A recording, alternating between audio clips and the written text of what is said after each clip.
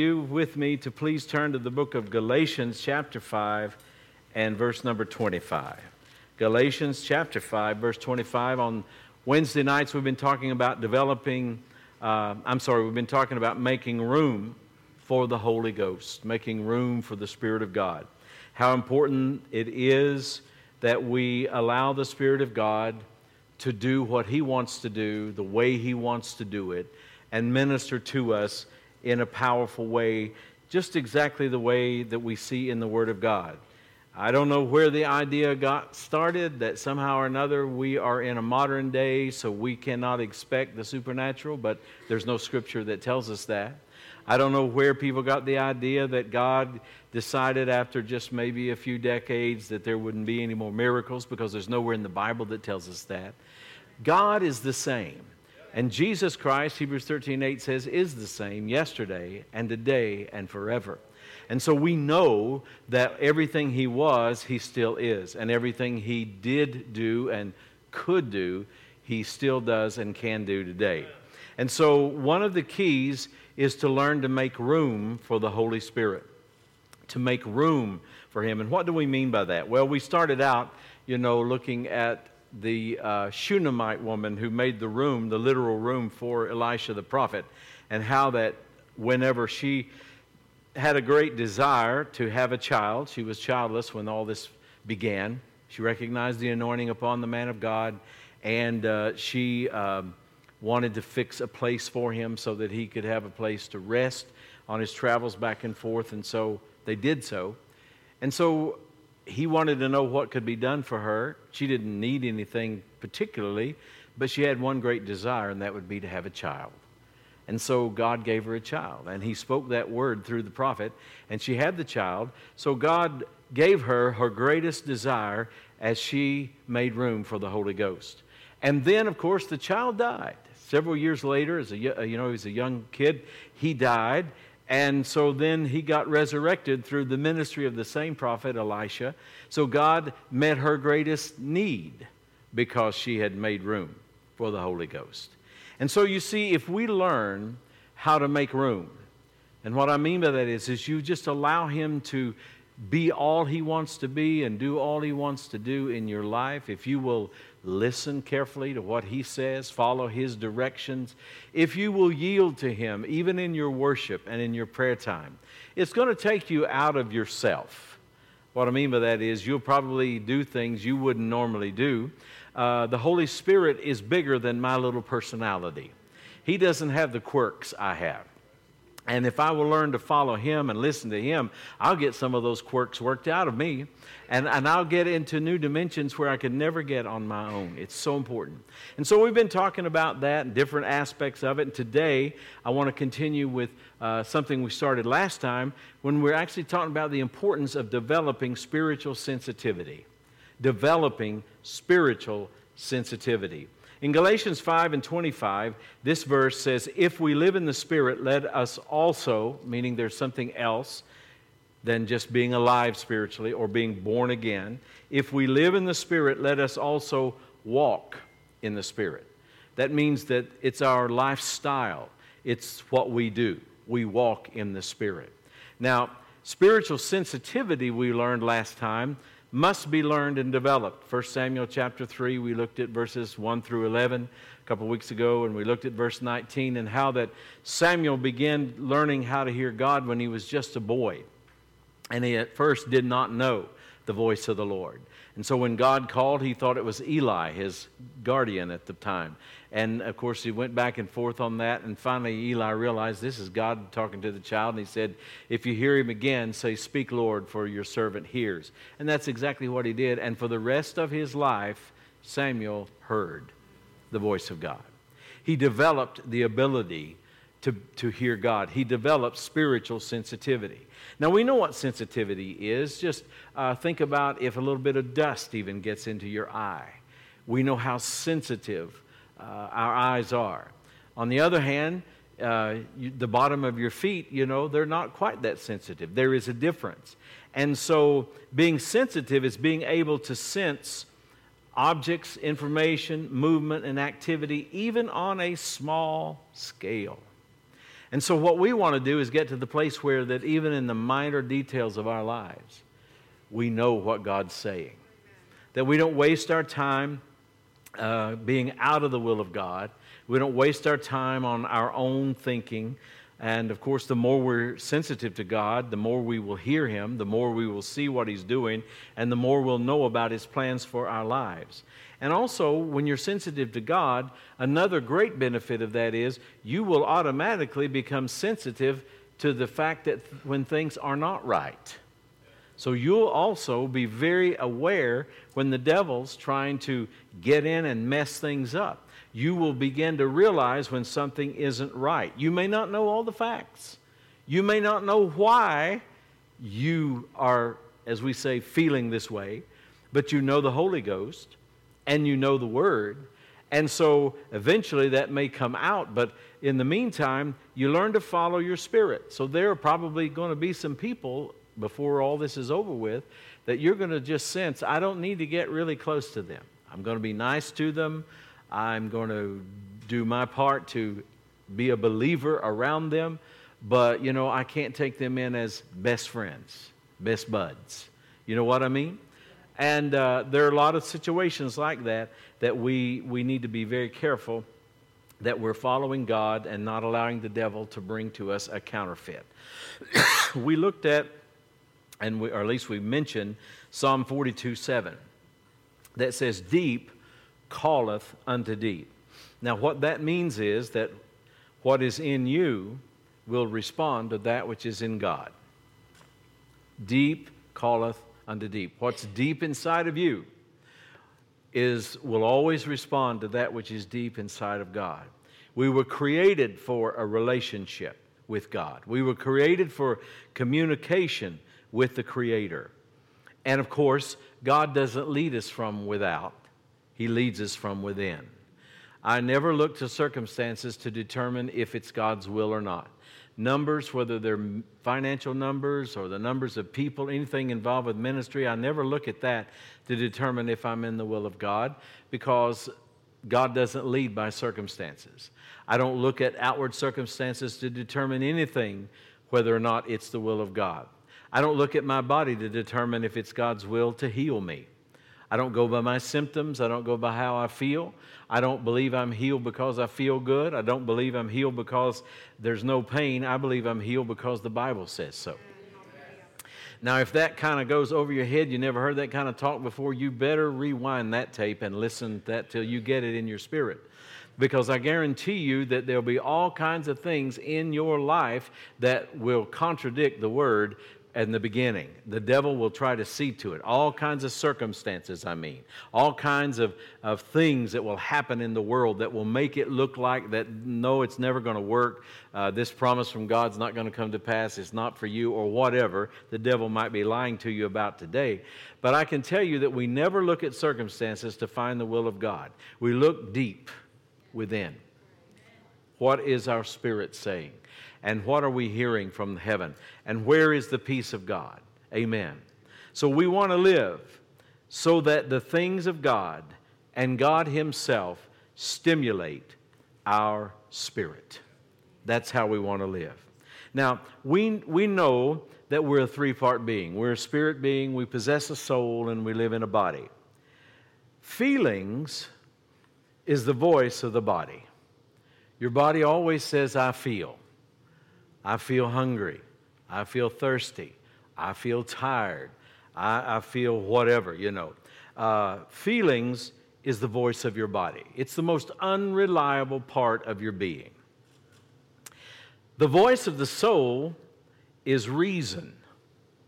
Reason. And there's a place for reason and critical thinking and all that.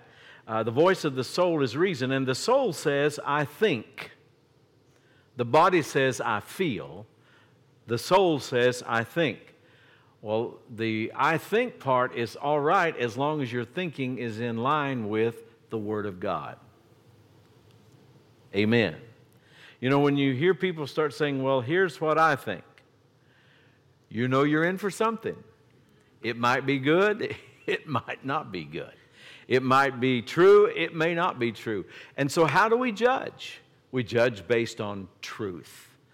And Jesus said that His Word is truth. Amen. And so, reason is the voice of the soul. It says, I think. Now, that means that there are things that seem to be reasonable in the natural, but God says, I can do better than that. You see, all of us deal with this all the time. Because if you walk by faith and not by sight, like Abraham did, like Jacob did, like Isaac did, like Paul did, like David did, if you walk by faith, not by sight, you will find yourself doing things and reacting to things that to the world seem unreasonable. Unreasonable. You know, I mean, just think about it. Is it reasonable to think that a kid about 17 years of age would go fight a veteran warrior that was probably somewhere between 9 and 11 feet tall with full armor and an armor bearer, and that he would go out there with only a slingshot and 5 rocks? What's reasonable about that? Nothing. But at the end of the day, whose head was hanging up in the tent? The giant. If you want to get ahead in life, you don't always go by that which is reasonable. You walk by faith and not by sight. There have been times in my life when the Lord has asked me to do things that seemed unreasonable.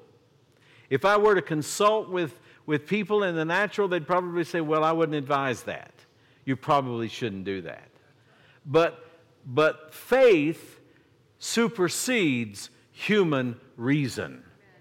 Amen.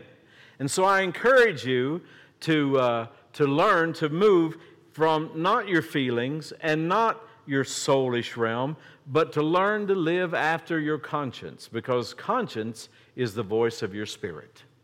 Feelings, the voice of the body; reason, the voice of the soul; conscience is the voice of our spirit. If feelings says, I feel, if reason says, I think, our conscience says, I know. I know. Job said, I know that my Redeemer liveth. You know, when you know those kinds of things, it takes fear out of the equation. It allows you to live your life free of the burden and the weight of the spirit of fear. It allows you to know that even though you're in the midst of the storm, like Paul was in a 14-day storm one time out in the Mediterranean, and just a few days into it, he stood up and told everybody on the ship, don't fear. An angel of the God whose I am and who I serve appeared to me last night, and I'm paraphrasing. You read it in Acts 16, not Acts 16, I think it's Acts 26. But anyway, whatever it is, it's in there. 27, all right. 27? Okay, 27, Acts 27. Thank God somebody knows where it's at. But it's in the book of Acts, chapter 27. But anyway, he said, you know, nobody's going to die. Have a sandwich. He says, you know, you haven't eaten for days, eat something. I mean, he didn't say have a sandwich, but, you know, that's the modern equivalent. Get something to eat. You need some strength. And, of course, you know the story. They all were saved. They all got to the island of Malta. And after they, you know, that was tough. I mean, they were in that storm for 14 days. It looked terrible. It looked so unreasonable that this could ever be worked out. This just didn't seem like it could ever happen. But Paul knew something. He had learned to listen to the voice of his conscience. He had learned to allow the Holy Spirit to speak to him. He knew that when God spoke, it was going to happen. He didn't know all the how, and you don't know all the how, but I can tell you if God says it, it's so. And you know, after he got off onto the island, they were cold and wet, of course, and they were building a fire. It was raining, and so they built this big fire, and Paul was doing his part, I guess, went and got a bundle of sticks to put in the fire, and lo and behold, a viper came out and bit him. I mean, you'd think that the devil would realize this guy's probably not going to fall for anything. And what did he do? He shook it off in the fire. Shook it off in the fire. And so everybody was just standing around watching. They're waiting. He's going to drop dead any minute. He's going to drop dead any minute. And he just kept on. I don't know if they were roasting marshmallows, making s'mores. I don't know what was going on around that fire. He just kept on doing whatever they were doing, and he never fell dead. So then they changed their mind. They first thought he's a murderer. This thing's bit him because, this is his just desserts, and this guy's a bad dude, and so therefore, this is his just desserts. And so when he didn't die, they determined he's a god. So let me just throw this out too. Don't ever make any important decision based on what people think or what they say. Because one day they think you're a murderer, the next day they think you're a god. One day they're crying, Hosanna, blessed is he who comes in the name of the Lord, and 3 days later they're calling crucify him.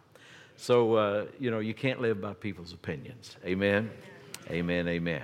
So how can I be sensitive to the Holy Spirit? What are some keys to being sensitive to the Holy Spirit? I've been walking with the Lord a long time, and I'm not where I want to be in this regard. I'm still working on this. I'm still learning. I'm still growing. And so the things I'm going to tell you are things that I'm telling myself. And so I hope you'll listen and get some things out of it. But let's go down our list. Let's begin. Number one, and this kind of goes without saying, but I'm going to say it anyway. Attend to the Word first and foremost. The Bible is the language of God. The Bible is the language of God. Music has a vocabulary. Mechanics has a vocabulary. Medicine has a vocabulary. The law has a vocabulary. Aviation has a vocabulary. And on we could go. And to operate effectively in any of these realms, you have to know that language. That's part of learning to be a good mechanic, a doctor, a lawyer, an airline pilot or an airline mechanic or whatever. You have to learn the language of the discipline that you're operating in. And if we're going to learn the language of God, we have to learn our Bible. We have to learn what the Word says. It has to become final authority. It has to be that which we judge everything else by. We have to have confidence that if the Bible says it, then that's God speaking to me. And so John 10 and 4, John chapter 10, verse 4, says that God's sheep know His voice, the voice of the good shepherd. Jesus said, my sheep hear my voice. And so I would encourage you to confess regularly that I hear and I know the voice of the good shepherd, and the voice of the stranger I don't follow. Because if you are sold out to God, and the devil knows that he's not going to be able to get you to do some crazy thing and throw your faith away, throw your Christianity away, if he can't get you to backslide, in other words, then the next thing he would like to do is to somehow confuse you and get you off track with some kind of false doctrine or some other thing that renders you ineffective in your witness and also would stop your faith. So it's important that you build your faith based on Scripture in the fact that you know and you hear the voice of God. Number two, talking about practical instructions to be spiritually sensitive. Number two, keep your mind uncluttered. Keep your mind uncluttered. Think about many garages you've seen. You don't want your mind to look that way. Think about many basements you've seen. You don't want your mind to look that way. So we have a running joke in our family about basements. Anyway, keep your mind uncluttered. There are so many voices. The Bible says there are many voices. Each of them are significant. In other words, they are unique. There are so many voices, but I know that you realize you can only listen to one at a time. You can only listen to one voice at a time. So I want to ask you, whose voice do you hear the most? How much time do you spend with unprofitable things? I'm going to give you a list, and I'm not saying any of these things are sinful in and of themselves, but they can be a hindrance. You could use them to sin. You could get addicted in some of these areas to the wrong thing. But ask yourself, what's my relationship to the television? What's my relationship to the internet, to radio, to secular music? And what kind of relationship do I have, and how much am I listening to people who don't listen to God? We need to guard our heart. Proverbs chapter 4 talks about that, guarding your heart. You don't need to let just everybody speak into your life. You don't need to listen to everything that's out there. If there's one thing the last few years has taught us in this country, is that you can't always trust the news media. You can't always trust people in places of authority politically. You can't always trust people in places of authority medically, legally, or any other place. That doesn't mean there aren't good people there. That doesn't mean there aren't some people you can trust. But you have to be so careful that you don't live your life based on what you heard on some news report, quote unquote, or something you saw on the internet, you know. People get so deceived by the internet.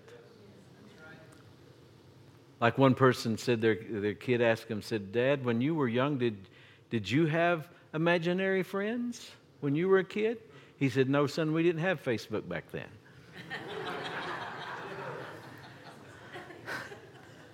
Enough said. Make a daily appointment with God. And in that appointment, do some listening as well as talking. A lot of people have a daily appointment, and they have it very regimented. And maybe they're very busy, and it's needful that they keep their time budgeted properly. I can understand that. But if you're not careful, your appointment with God will become you going down all your lists of things you're believing for, lists of your confessions, and lists of the people that you want to pray for and things you want to pray about. And you can read your daily reading. Maybe you've got to read through the Bible program in a year, something like that. That's all wonderful. But if you never listen, you're missing the best part of your appointment. It'd be just like if I needed legal advice and I went to the best lawyer that I could find, and I was going to pay the price it takes, and I had a whole hour, and I paid hundreds of dollars at least for an hour, and for 56 minutes I told them all the stuff that was on my mind. And I gave that attorney 4 minutes to give me his best advice. How many of you know something's wrong with that picture? But people do this with God. I mean, God's smarter than your lawyer. And He's cheaper too. I'm telling you, we need to learn to listen. We need to learn to listen. And just get before God and be quiet and listen to Him. And then we need to stay focused on what He says. And He'll lead you and He'll guide you. Let's look at number 3. We're trying to run through these really quickly.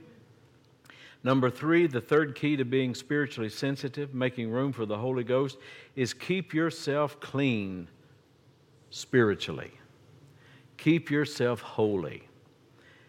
We've referenced Amos 5:15 in the past, not all that long ago here in other services, about how that holiness in this passage is defined so simply and so well when Amos basically says, chapter 5, verse 15, that holiness is loving what God loves and hating what God hates. Now that's not exactly how the verse reads, but if you read it, you will see what I'm saying. Holiness is not a set of legalistic instructions that somebody else has, but it is loving what God loves and hating what God hates. Holiness sets boundaries. And those boundaries are based on what God says to us through the Word and by the Holy Spirit. That's what we call convictions. Something we're convinced of. Through the Word and by the Holy Spirit, we are convinced that this is the will of God.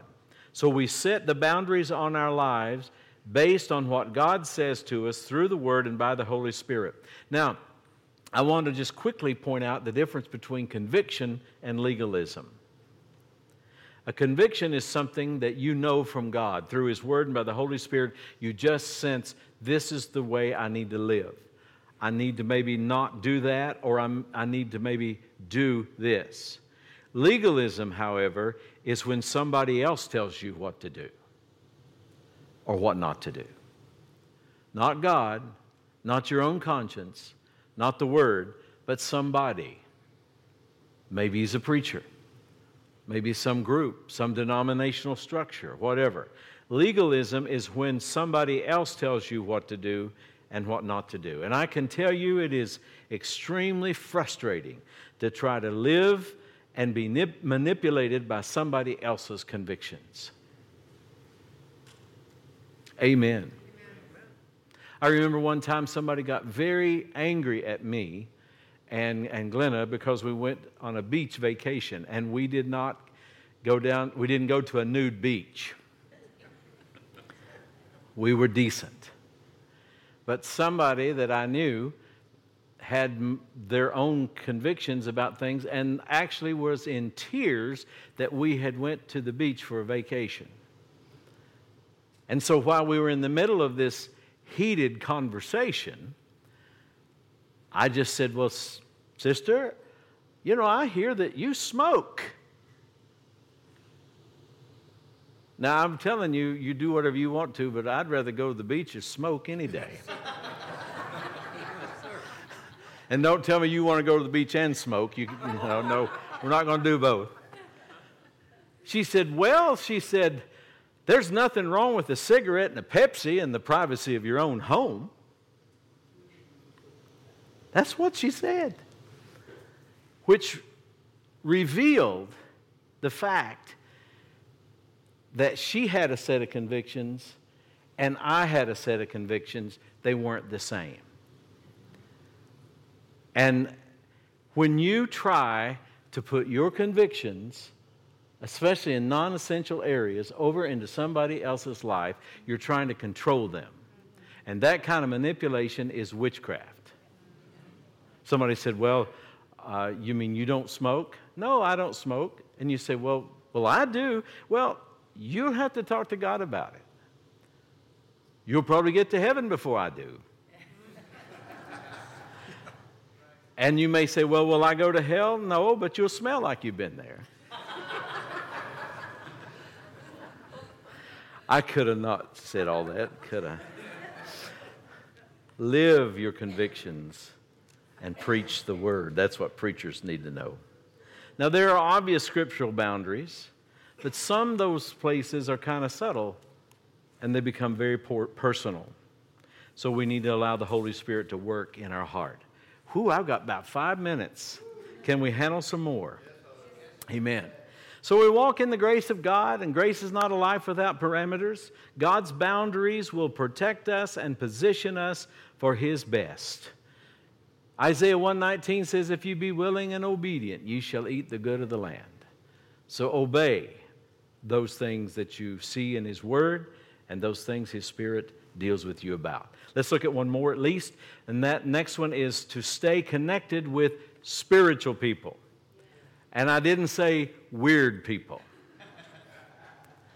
Stay connected with spiritual people, people who are led by and know the voice of the Holy Spirit. There's a verse in Proverbs 27, verse 17, that says, iron sharpens iron. So a man will sharpen the countenance of his friend. Now, I don't know how many of you, probably most of you, maybe all you ladies have never done this, and some of you guys have probably sharpened an axe or a hatchet the old-time way with a file. Anybody know what I'm talking about? You know, you put you got an axe. You know what a double-bitted axe is? And you put that axe, maybe in a vise or something, or you put it, one of the ways you can do it is just put it down in a stump, and it's up there ready for you, and you take the file and you begin to file. Well, the file actually cuts some of the metal off the blade. And there's friction. And, when you're a kid and you first do that, you don't maybe always realize what's happening unless somebody tells you. But if you reach down and you grab that blade, it'll burn your fingers because of the friction that comes when iron sharpens iron, or steel in this case. And so sometimes when you connect with spiritual people, there'll be some friction. Because sometimes I've been around people, their life convicted me. And I don't consider myself a hellion. I've never been in jail or anything, but there are people whose lives convicted me. I realize they're in a different level. They're on a different plane. They know God better than I do. They are someplace that I'm not yet there, but I know I can get there. I can get there, and one of the ways I'll get there is by hanging out with those kind of people. Amen? So that kind of friction's a good thing. Don't just hang out with your peers. Don't always seek out people that are dumber than you.